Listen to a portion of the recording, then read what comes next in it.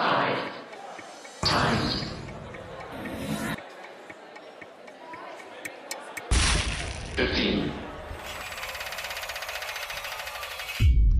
evening and welcome here tonight to what is going to be a fantastic hour. And I have to say, Michael, that's the most beautiful book cover to look at, the most beautiful cover I've seen in ages.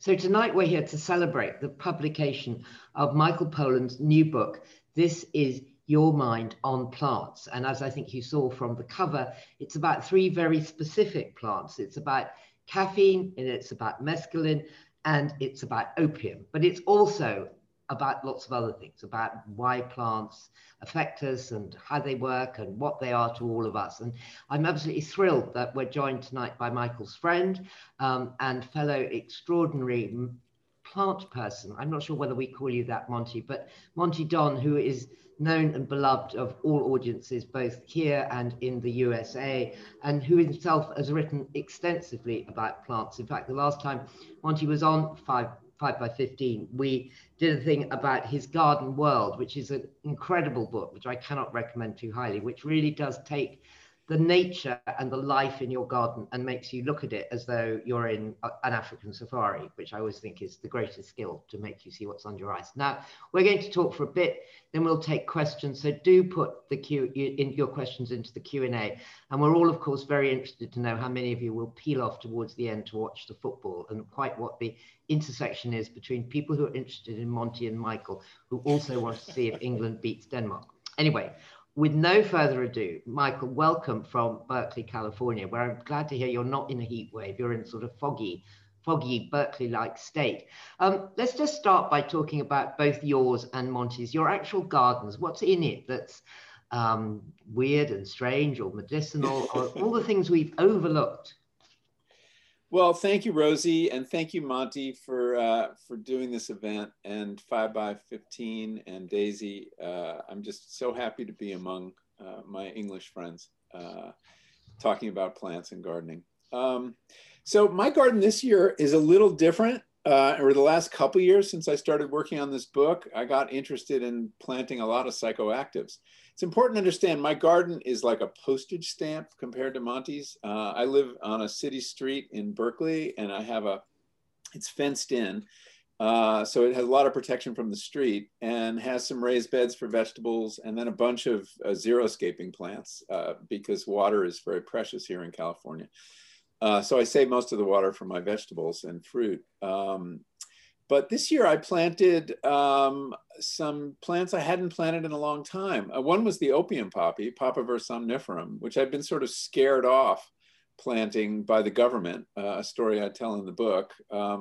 Growing opium poppies is perfectly legal with one exception. If you form the intention, or in fact even have the knowledge, this is in the United States, it's a little more civilized in Britain. If you have the knowledge that you are manufacturing a scheduled controlled substance, in which case it's a felony. So I have no such intention, I hereby declare, and I'm growing them strictly for their beauty. And I had forgotten just how extraordinary they are. So the garden is full of, I mean, even the vegetable garden is full of poppies, different kinds of poppies. And there's so many different kinds, and they are clearly beloved by honeybees. They're getting more attention than anything else in the garden. I also am growing cannabis, which is now legal to grow in California and in 18 other states or 17 other states.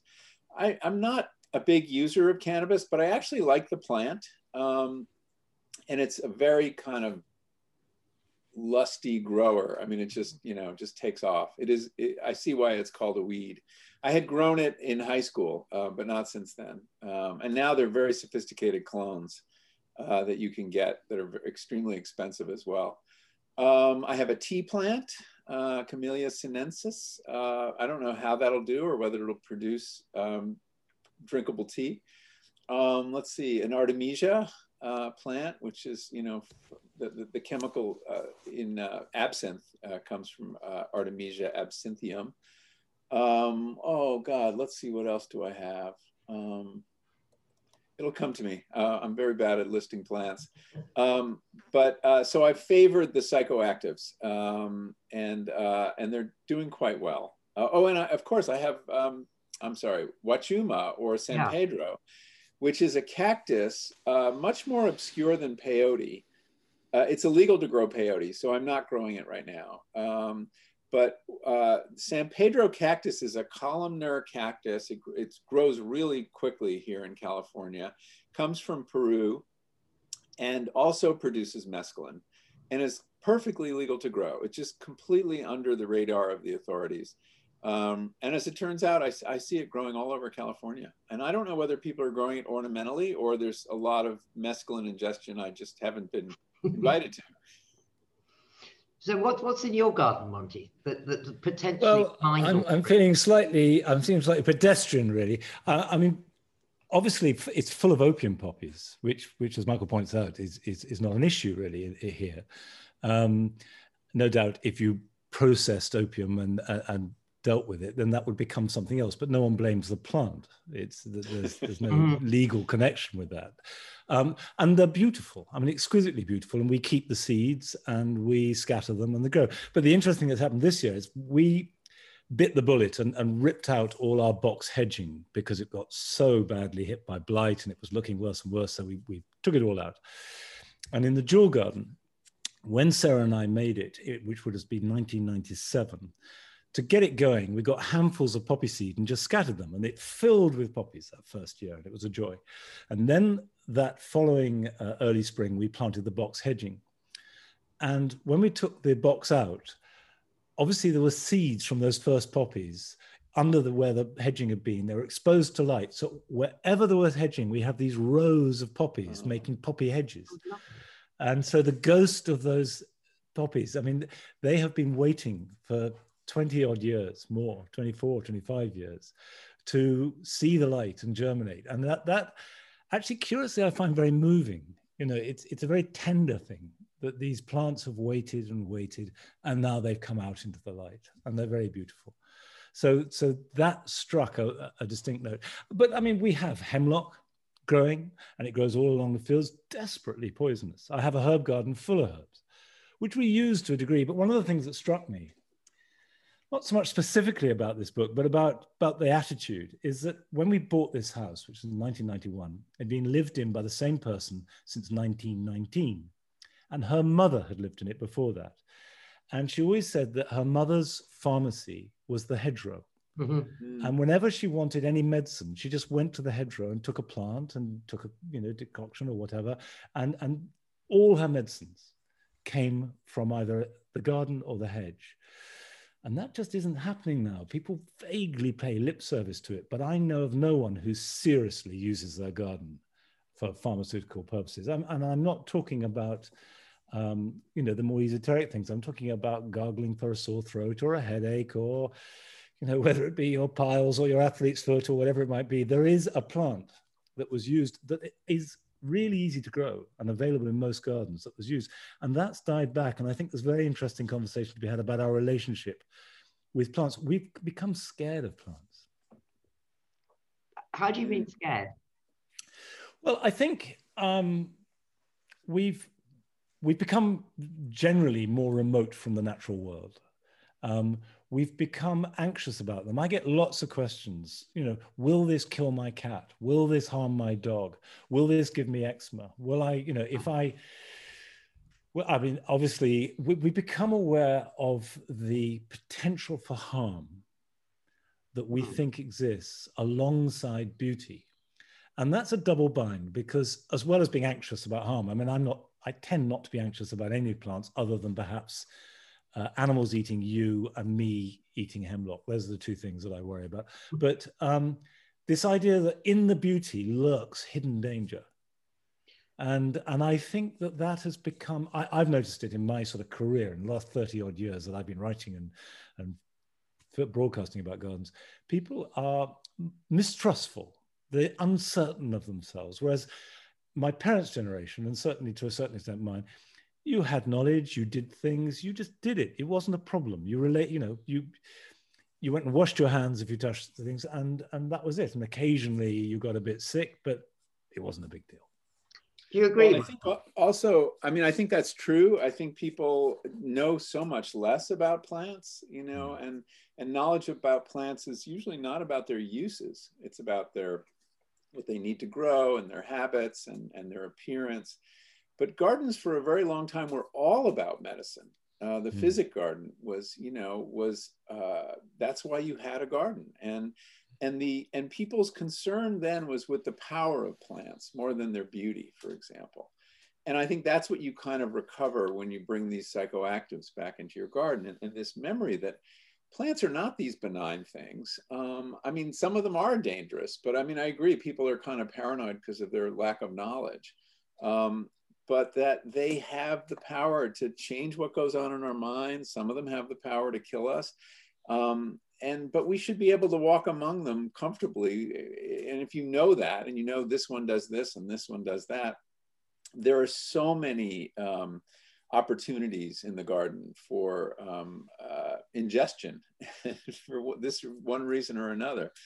And so I think we've kind of limited ourselves in what we look to in the garden, and they can do a lot more for us, and that they can be a pharmacy, and they can take the place of the, you know, the drug dealer. And they're, you know, there's plants are incredibly powerful, and we failed to see that, I think. You talk a lot about, obviously, caffeine is one of the substances. I mean, it's fascinating how the Industrial Revolution and the whole economy how caffeine has worked its way in. Well, caffeine is one of the most powerful plants in the sense of it has changed more human minds, I think. I mean, it's not a plant, obviously, but it's produced by coffee and tea and cacao and cola nuts. There's several plants that produce it. But that plant chemical is ubiquitous. It's 90% of our species has a daily relationship with caffeine, which is quite remarkable. It's you know, default consciousness for many of us. And what's interesting is, why is the plant doing this? And you know, I'm very interested in our symbiotic relationship with plants and how they change us and we change them. And we focus too much on how we change them. We domesticate, we breed this wonderful new rose. And yes, we exert our power over plants, but it's a two-way street. And their genius, and in this they exceed ours, is to produce chemicals with the power to change the minds of mammals and either attract them or repel them, because plants can't move around. So they've come up with this whole other evolutionary strategy that involves chemical manipulation.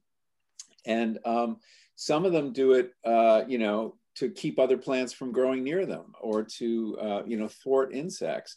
But they're also doing it for very specific reasons, which is to say, to get noticed and get this, you know, this species that travels so much and has all this other kind of, has mobility and ingenuity to take their seeds and their genes around the world. And caffeine, when caffeine hit on the strategy of stimulating animals, it was very good news for that plant. Coffee got moved from, you know, Africa and the Arab world all over the tropical world, and tea got moved from China to, you know, another band that goes around the world. So these are brilliant evolutionary strategies in which we are the willing dupes. I was thinking, Michael, that actually an awful lot of your work over the last 20, 30 years has been about the relationship of plants on people, isn't it? Absolutely. And obviously, one of the interesting things is that you focus, well, not entirely, because we'll talk about it later, the whole mental side, but you focus a lot on the physical effects. There's a lot of work going on in the UK, or a lot of attention and talk about the mental health benefits of plants and gardening in particular, and under the general umbrella of mental well-being. But that's very rarely, certainly to laymen, talked about in specific physical terms, which is of course why your book is so fascinating. And I was completely enthralled by your analysis of the whole rise of capitalism and focus, and the way that the mindset changed. I mean, arguably the Enlightenment was powered by caffeine and the Industrial Revolution. And I speak as someone who absolutely has existed on caffeine since the age of 5. And like you, I gave it up once and hated every second of its absence, you know, and just felt life was too short. But that's completely fascinating. Anyway, the story. And we don't think of that as part of our engagement with the natural world, that we are taking in something nature produces, this wonderful gift. We take into our bodies, it changes us, allows us to do things we weren't able to do before. And we so often think of our relationship to nature as a spectator sport, you know, essentially it's something we watch and admire, but it's much more intimate than that. And that these plants are working on us, and at the same time we're working on them, and that relationship is just, I find, incredibly satisfying and humorous in various ways, because sometimes we don't get the better of it, and that when we talk about engaging with the natural world, we have to realize this happens on our plates also. This happens, you know, there's this traffic, you know, between our bodies and their bodies. And also our minds and their minds, which I mean, I often feel that when I'm gardening well, where I end and the garden begins is an unknowable sort of liminal space, and I flow between the two, which is a sort of transcendental experience on a daily basis. And I think that can happen. I don't think that you don't need to ingest anything to do that. I think that the mental and spiritual relationship with plants works as well as the physical. And I think that and I suspect that there aren't many people who have spent a reasonable amount of time in a garden, deeply involved in it at any level, who hasn't experienced that, however they may articulate it. Is that moment where, and I think that you know, that the power of that's not accidental, is what I'm saying. Is I think that completely keys in with what you're saying on a physical and chemical level. That works on our minds too, and our spirits and our souls and our emotions. I completely agree. And that all gardens are psychoactive in that sense, whether you ingest anything or not. In that they are special privileged spaces, and they have characters in them that we call plants, and they change how we feel. Everyone has had that sense of walking out into a garden and feeling something lift from their shoulders, or feeling some kinship with nature they didn't feel before. But I have to say, Monty, that a pinch of psychedelic can increase that sense. I'm sure. I had an experience, which I described in How to Change Your Mind, my last book, of having taken some psilocybin, magic mushrooms. And what you're describing, I mean, you may have easier access to it without the use of any chemical, but for me, I had never had this sense that I had that afternoon of being one species among many in the garden, and that the plants were all returning my gaze in some sense, and that they were subjects just as I was. I think we're all too often, when we're in nature, we are the subject. We are the creature with agency and perspective, and but of course all creatures have a subjectivity. They have a kind of personhood. They have a set of interests. And we know this intellectually, but we don't feel it. We feel that they are objects that we can act on. And on this particular afternoon, they were more alive than they had ever been. They had a viewpoint. They were, as I said, they were returning my gaze. And it was such a powerful and ecstatic moment for me. And can you access that again? Can you sort of follow that through and use that? Yeah, I mean, there's a kind of residue or afterglow of those experiences that I think informs how you walk through a garden now. And certainly when I walk through that garden, this is my garden in Connecticut, that I look at the plants a little differently ever since then. And they have more character than they had before. I realize I've felt that most of my life. That experience. I had one experience when I was 17. I don't know, I may have told you this.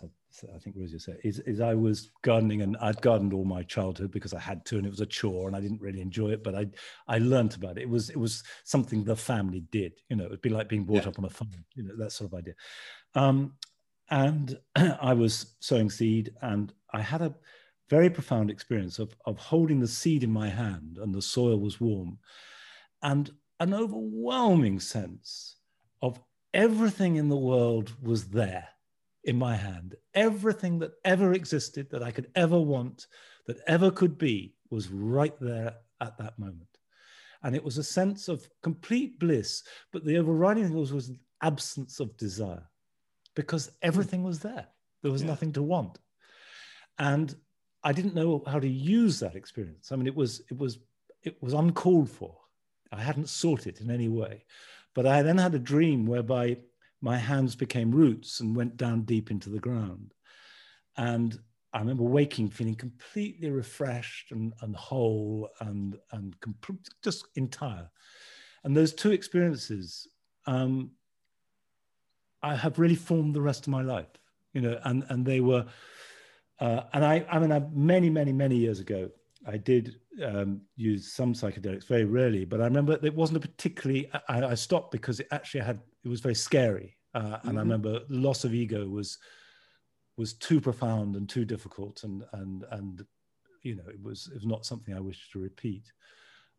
But the benign experiences of complete dissolution, in so much that I became them and they became me, without losing anything, and really importantly, without losing access to all the other things. Whereas I think one of the things that's scary about psychedelics for a lot of people is you can't get back. You can go through a door, but not back. It closes behind you. And I think that my point is that is in you. You just have to access it. And I agree, it's in you. I mean, there's nothing in the drugs. They're just catalysts, right? You had that in your mind. I had it in my mind, but I needed that catalyst to bring it forward. I had it in my mind as an intellectual matter. I understood that plants had a point of view and a set of interests and agency. It's hard for us to see sometimes. It takes a leap of the imagination. You know, they're so slow compared to us, you know? I mean, that's one of the reasons time-lapse photography is so powerful. You know, those David Attenborough videos of vines and things, and suddenly you have a sense of them as actors in the drama, that you're not the only actor in the drama. But we live in a different dimension. And so there's a leap that has to be made into plant consciousness. And you're very fortunate what easy access you have. And it may have to do with the fact you spend a lot more time in the garden than I do. It is, you know, it is about familiarity too. So I wanted to ask you, Michael, and you, Monty, that there's a lot in your book about the kind of spirituality and the numbers of religions, for want of a better word, over the centuries that have had very intimate relationships with psychedelics. And it kind of made me wonder sort of what came first, you know, did humans want this? Did plants, you know, why did that happen? Why did a plant arrive that could actually alter your consciousness? I mean, Monty is clearly very lucky in that he seems to have a way of opening a door, which we would all really like. But I would say they have this long history of being intertwined with faiths. Yeah, well, humans have been using plants to change consciousness, you know, as long as they've been human. Psychedelics in particular, these very powerful consciousness-changing plants have been used by many traditional societies. Mescaline appears to be the oldest, at least that we have in the archaeological record. It's about 6,000 years it's been used in the New World. Psilocybin too, used for a very long time. We don't know how long. And what's curious is that we humans should desire these states of transcendence. You know, if you think about it, they're kind of dangerous. You can overdose on drugs, although not the classic psychedelics necessarily, but on many other drugs, opium, for example. You're more prone to accidents. You're less aware of your environment and therefore more likely to be attacked. So you would think that the drug takers would have been edited out of evolution by natural selection, that they're taking these risks, but they haven't been. And that suggests that there is something to be gained, that these substances have contributed something to our evolution, at least our cultural evolution. And I think that's the case. There's some obvious benefits to some of these garden plants, such as opium. I mean, we associate opium now with this, horrible crisis and the deaths of 800,000 people in the United States since the late 90s, when I first wrote about it. But opium's also a blessing. It's a blessing to people who are dying. It's a blessing to people having their wisdom teeth removed. Surgery would be unbearable without opiates in the aftermath. So I think it's important to remember that, these things are blessings and curses at the same time. And we have to hold these two contradictory ideas in our heads, and that it all depends on intention and dose and setting and set, whether these things are positive or negative. The value of the psychedelics in particular, I think, has to do with the way they disrupt certain minds in ways that create what are essentially mutations in cultural evolution. If biological evolution relies on genes and radiation and mutagens of various kinds create mutations in genes, most of which are dangerous and useless and get edited out. But every now and then, one turns out to be a great adaptation, and it enters the stream and is carried forward in time. Well, something similar happens in cultural evolution. There are memes, there are ideas and metaphors and beliefs. And the encounter of certain psychedelic molecules with certain human minds produces variation, new ideas, new memes, most of which are stupid and will be discarded. But every now and then, something really useful and powerful comes along. And I think a lot of these have been in the religious context, that people have had visions on psychedelics that they then share with their communities, visions of an afterworld, an afterlife, an underworld, a beyond. These very powerful ideas, which you see popping up in all different religions, where do they come from? How would people ever conceive of the idea of a world that you can't see, that there's another world? Well, one explanation is through these kind of experiences, through ingesting these powerful plants. And having done that, these individuals have contributed to changes that are still with us today. I mean, some of these encounters happened probably thousands of years ago. So I think that psychedelics in particular, and drugs in general, have been forces of change in cultural evolution. And it's a history lost to us, and there's a lot of speculation in this, but I believe there's a natural history to the imagination, to the human imagination.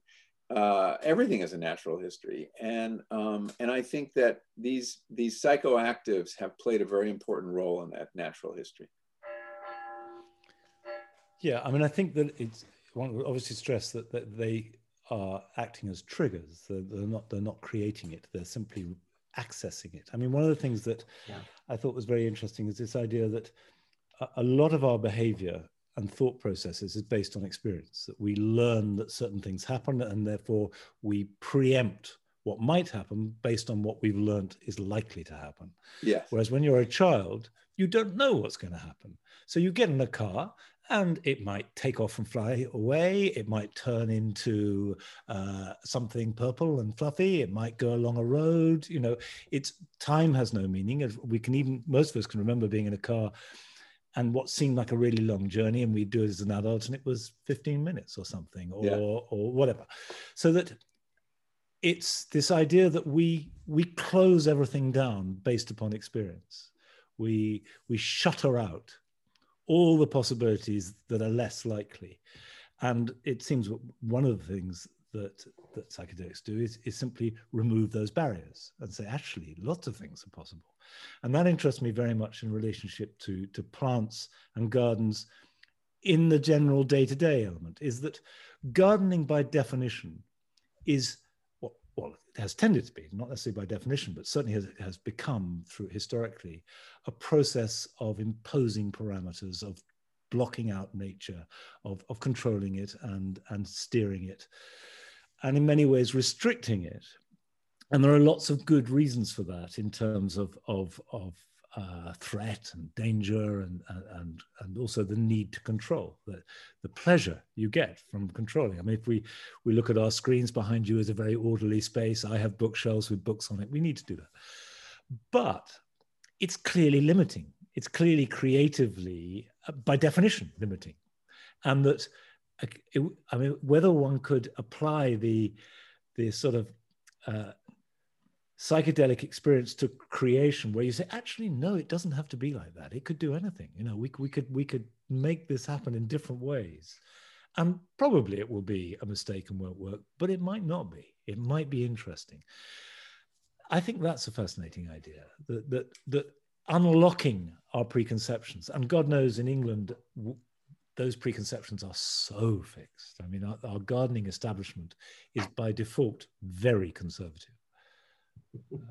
Well, this is the kind of disruption that these molecules can cause, and I agree. I mean, I think especially as we get older, we get trapped in these kind of expectations that this is the way things have to be. This is how they were last time, and that there is this is adult consciousness in a way. It's very efficient. It has its uses. You know, we all have by now developed algorithms to deal with any given situation, whether it's in the garden or in a family dispute or, you know, in our careers.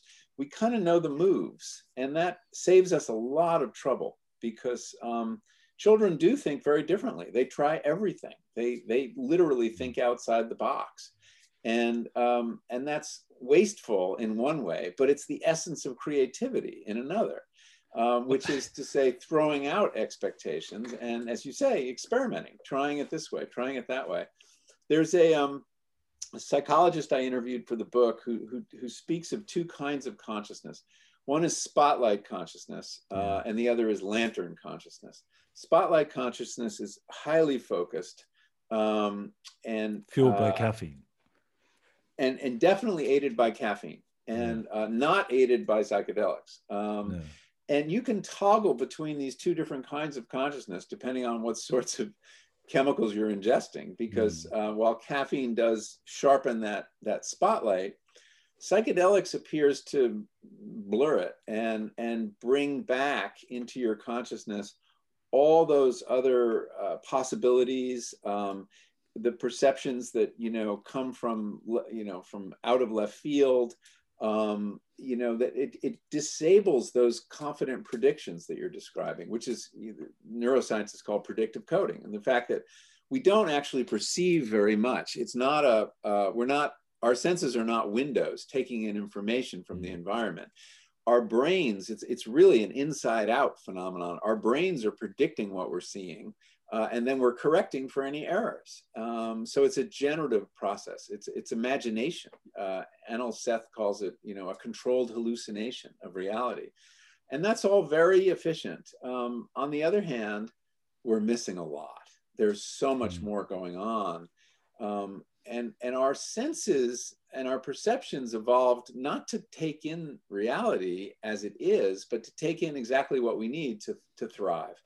And that, as Aldous Huxley said, is a measly trickle of what's out there. And so one of the things that happens in the garden is when you open that aperture, you realize there's so much more going on here than you realized. And that's a thrilling thing. And you can do that obviously without drugs too. But as we get older, we sort of need to be jogged out of that confident prediction that we're constantly making. I think one of the more sort of fascinating things that are emerging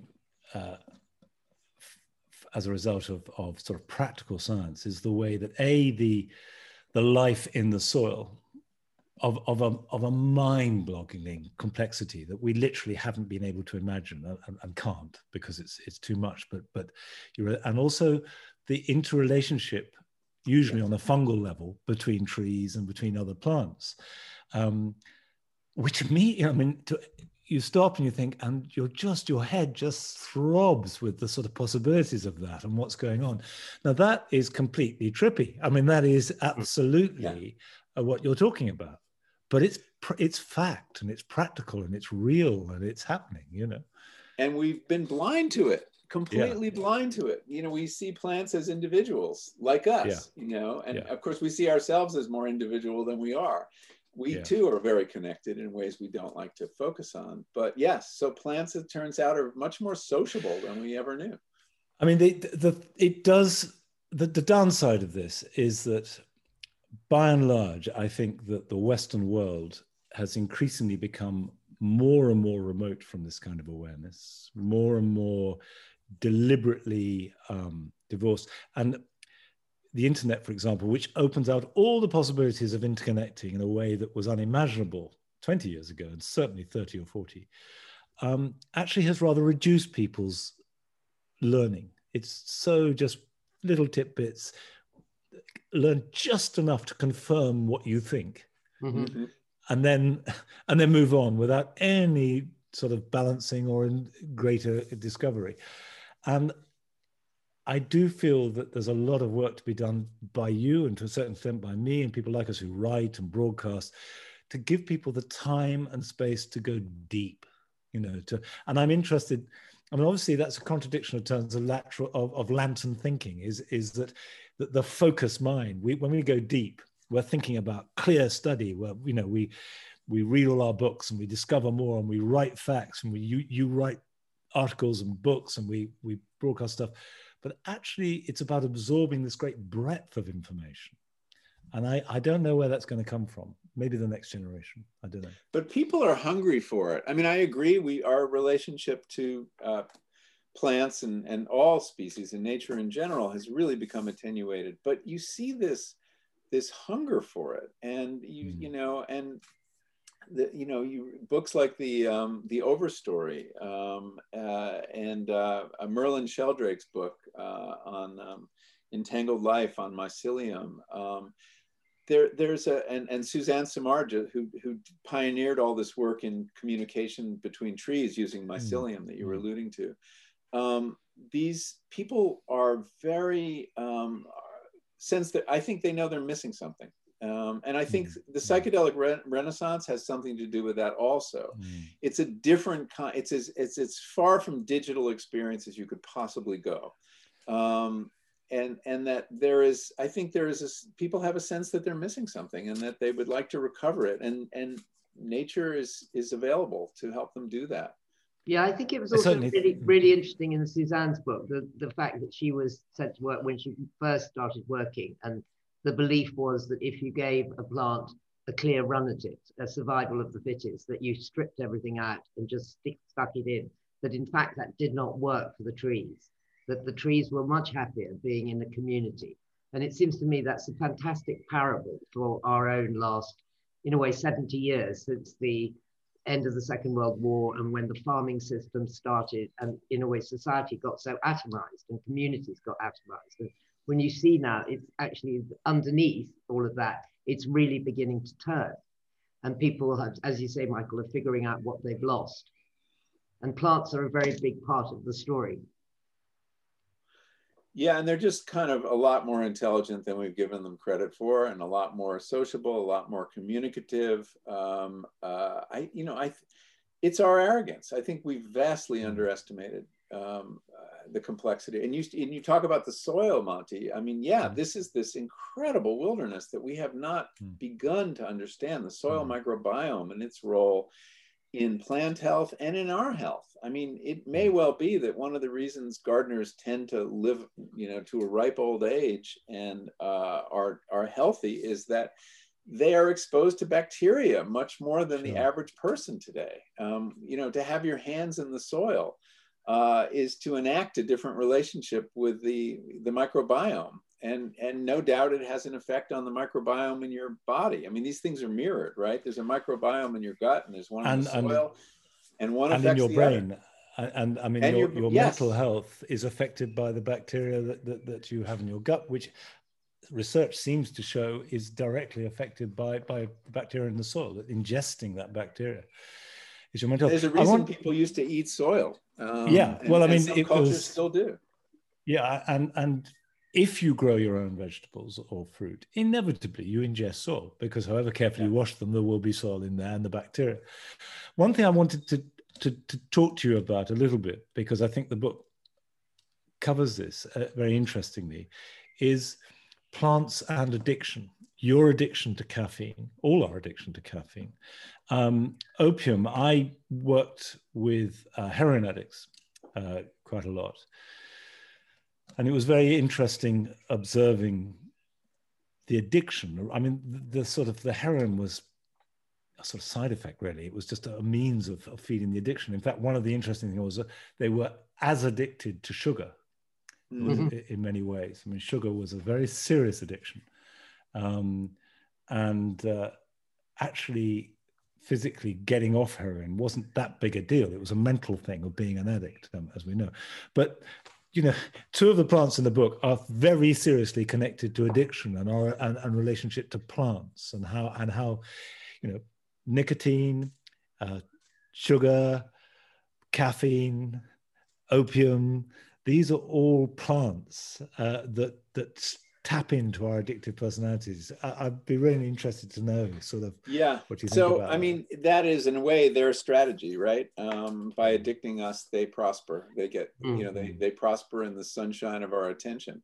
But addiction is very complicated. And the more you look at it, the less it appears to have to do merely with chemistry, and that it has to do with context, and that we speak of addiction as a disease, but it may well be a symptom of a disease. In America, we have this opioid crisis and we have this meth crisis. And if you look at the geography of that crisis, it's places where possibilities have shrunken over the last few years, where there are no jobs, where factories are closing, where, these are truly deaths of despair in the case of the overdoses.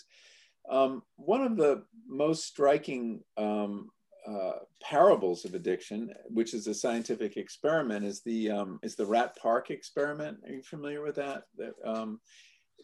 A few years ago, a Canadian scientist had this idea. A lot of what we know and believe about addiction is based on what rats do in a cage when given the choice to administer heroin or cocaine and sugar water to their veins. And you put a rat in a cage by himself and they will press the lever and addict themselves and consume cocaine to the point of death. And he thought, well, maybe there's a problem with the cage here. And so this guy, Bruce Alexander, created a park-like cage, a large cage with toys, greenery, mates for the rats to hang out with and have sex with, good food. And they sampled the heroin, but they used like a fraction of as much, and they didn't get addicted, and they had other things to do. And that it was the condition of the cage that predicted the addiction more than the drug itself. And I think that has a lot to tell us about addiction, and that yes, there's a chemical involved. There are chemical hooks on certain of these molecules, but most people don't get addicted, and we don't look at that. And I think it has a lot to do with the addiction is an adaptation. It's an attempt to medicate, and it's an attempt to give pleasure when there's very little pleasure on offer in a life. Well, I certainly know that the thing I learned most about dealing with sort of very, very deeply addicted, far-gone heroin addicts is heroin was a painkiller. Yes, and that was its primary function. And, pain of all kinds. Yeah, remove the pain, and then you remove maybe not the addiction, but you certainly remove the need for that particular drug. But I mean, that doesn't quite explain our addiction to caffeine, other than the plant's brilliance at making us want more. Yeah, well, our addiction to caffeine, I mean, caffeine is not a painkiller.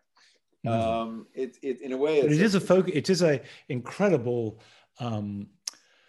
sort of waker upper. I think you tell a story about how, caffeine is terrible for sleep, but it's great for waking up. Yes. Well, caffeine it's kind of a brilliant chemical in that it proposes itself as the solution to the problems it causes. In that we feel sleepy because we're withdrawing from caffeine. I mean, every night there is this cycle, and in the morning when you wake up, you are going through withdrawal symptoms, right? You're beginning to kick, and it doesn't feel good. You might have a headache, you might feel kind of muzzy, and what do? Well, you take a cup of coffee and you feel fine again. And this, the drugs pharmacokinetics mesh perfectly with the human cycle of waking and sleeping. If it woke you up with withdrawal at 2 in.the morning, it wouldn't work for the plant or for you. So it kind of meshes beautifully with human, circadian rhythms. But I think that, we use it because it helps us do the things we think are important. I asked one of the researchers I interviewed, has caffeine been a boon or a bane to our species? And he said, well, it depends. It's been a boon to our civilization, but is that the same as being a boon to our species? And that depends on your values, finally. I mean, to disconnect us from the rhythms of the sun so that we could work all night, is that a good or bad thing? It's very good for capitalism. Is it good for us as a species? It's a different question. But no question, it has advanced this project of capitalism. I mean, just the coffee break alone tells you all you need to know. But of course, that's an American thing. Is we don't have that really. That's not inbuilt into our system. You don't have coffee breaks. Well, we do, but they're not mandatory. We have tea breaks, but there tend to be, well, unless I may be totally out of touch, but tea breaks by definition tend to be people say, let's have a cup of tea, rather than it's tea break time, and everybody stop work and put down tools. So in the office, so in offices and factories, there's not time off to. Well, I've never worked in an office or a factory, but Rosie, can you help us here?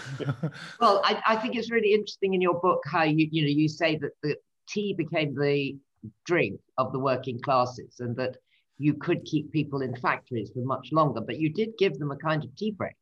That became part of your union rules, that you got 15 minutes off to have a cup of tea. And it was the cheaper version of caffeine from the coffee, which became posher at a certain point. And you had all the coffee houses in London that were an enormous part of our culture. It's quite an institution. The idea that your employer would give you a drug and then paid time in which to enjoy it. I mean, it sort of tells you all you need to know on, who's benefiting from this. And I tell the history of the company that started it in the United States. But it's also, this addiction is different than some others in that it doesn't lead to, there are people who can function on heroin and there are people who can function on caffeine, but there's often a kind of a spiral, largely due to the fact that, obtaining it is a problem because it's illegal, and there's contamination of needles and disease that accompanies it. A lot of the harms are due to the fact it's illegal. In the case of caffeine, I looked very hard at the downsides. We tend to moralize all drugs. And so what's the problem with this addiction? And there isn't much of one. I mean, from a health point of view, there's coffee and tea are highly protective against certain kinds of cancer, Parkinson's disease, cardiovascular disease, dementia. The only serious negative appears to be disturbance of the sleep cycle. And if you have caffeine in your body when you go to bed, your deep sleep, this slow wave sleep, which is a very important part of your mental hygiene, is disturbed.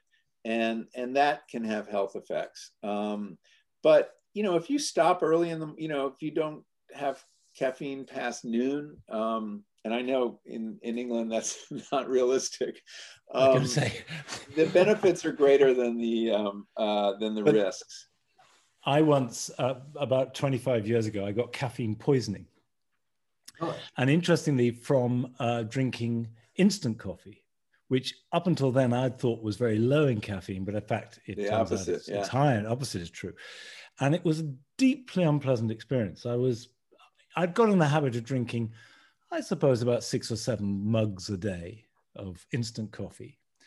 And it was early in the morning. I had a friend to stay, and we had a couple of cups of coffee, for breakfast. He had to go and get a train. I drove him to the train.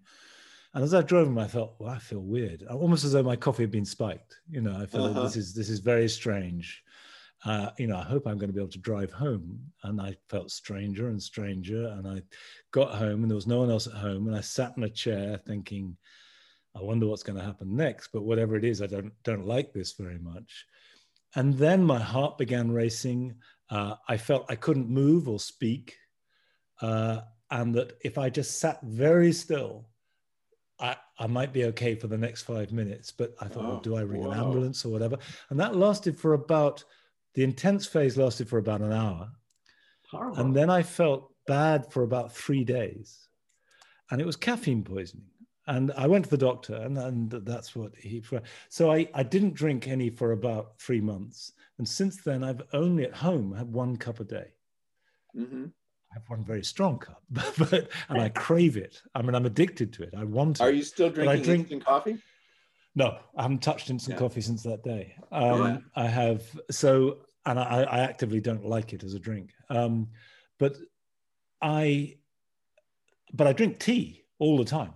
You know, I mean, I like every other Englishman, I exist on tea. And the thought of not drinking tea after 12 o'clock is a joke. I mean, you know, we all drink tea in the afternoon. I'm with you. But the point was, there was a real downside. It was that particular drug really was a very unpleasant experience. Well, you know how powerful it is then. And, you know, in all these studies, the health effects, they say once you get up to 7 or 8 cups, all bets are off. It increases risk of depression and suicide. Yeah. So you were in the danger zone there for caffeine. I was. And yet I was, you know, I regarded it as a kind of, just like drinking tea, you know, it's just something you drank. But I thought what's so terribly interesting about your book, was something I hadn't really thought through, is of course, without coffee, until coffee and tea came along, hot drinks were very much the exception rather than the rule. They were the first hot drinks, really. Yeah. I mean, that's why societies that embraced them did so well, because as a public health measure, getting people to drink a boiled drink was the healthiest thing you could give them. Before that, people drank a lot of alcohol because that was safer than water. And water was the dangerous thing to drink. But I think the societies that embraced coffee and tea thrived in part because it reduced the chances of bacterial infection. Okay, on that note, I'm going to bring in some questions because we've got loads. So there's a really interesting question here from someone called Catherine Mack saying, listening to Monty and Michael reflect on gardening as both order and potentially chaos of creativity, I'm wondering to what extent they think that gardening is different or perhaps the same to other forms of human creativity, like the arts. Oh, well, I think it's both alike and different. Your materials have their own interests. That's not true when you're oil painting. I mean, there are tendencies in a certain color, right? There are tendencies, but the plants have their own agenda, and you're trying to govern that agenda to a certain extent, but there's always this element of wildness of what you can't control. And that's kind of the excitement of it too. So in that sense, I think it's unlike, I mean, I guess someone who's, I don't know, choreographing a bunch of people is dealing with the fact that they all have their interests too. So maybe it's more like choreography. I don't know. What do you think, Monty? Well, I've thought about this a lot because it's not a new question. I think that gardening can be uncreative. In other words, it's perfectly possible to garden as a craft, as a very skillful craft, without much creativity.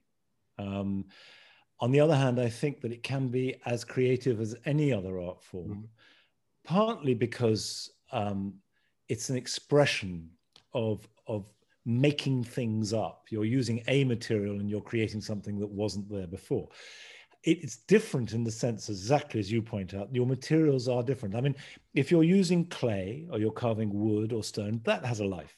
It has a life that is real.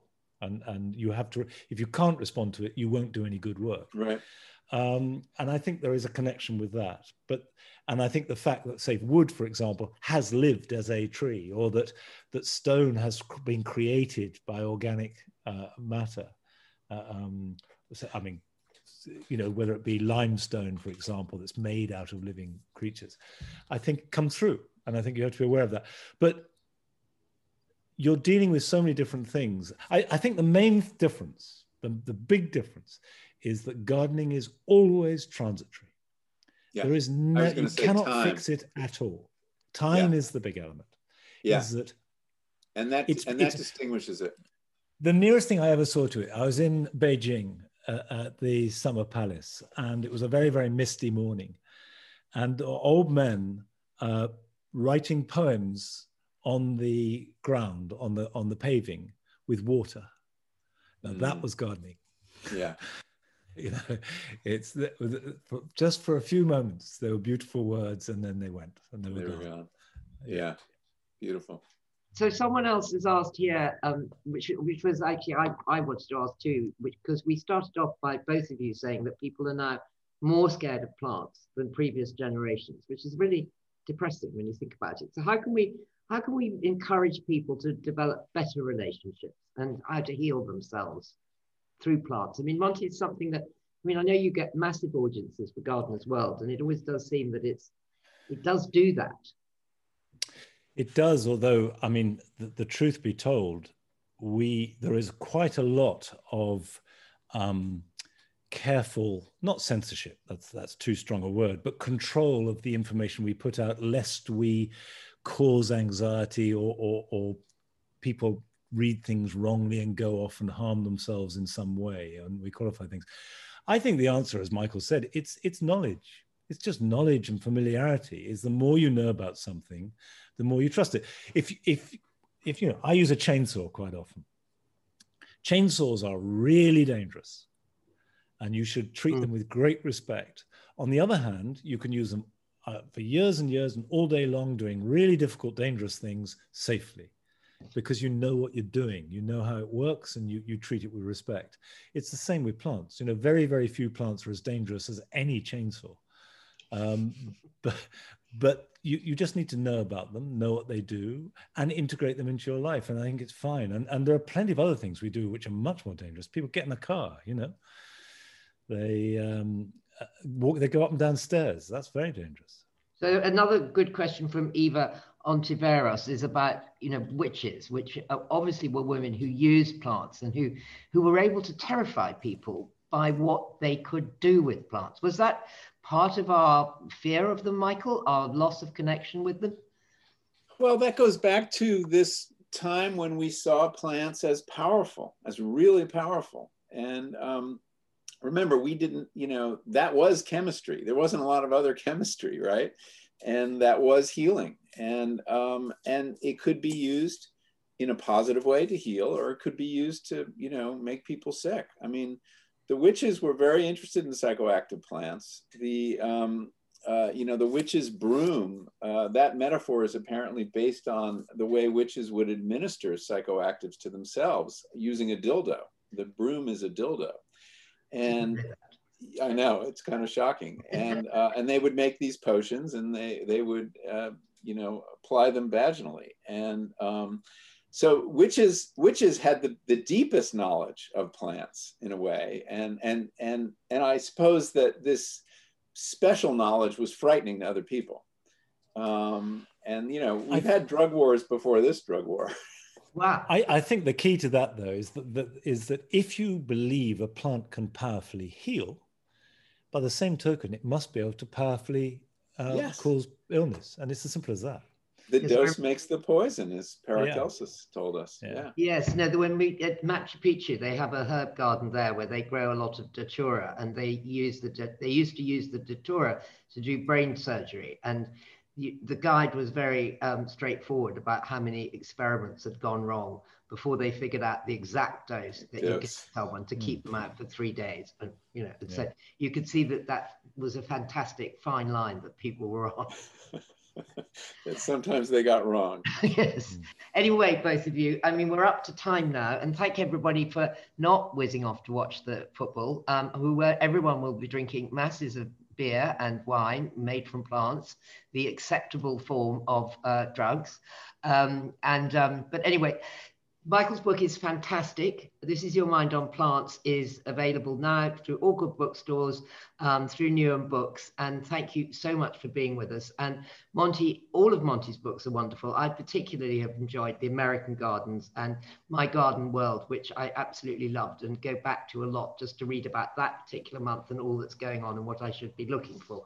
So thank you both very much indeed. And congratulations again, Michael, for your book, which is published in the UK tomorrow, and I think you'll have a lot of extra readers. So thank you. Thank you both. Thank you, Rosie. Thank you, Monty. And I look forward to doing this in person soon.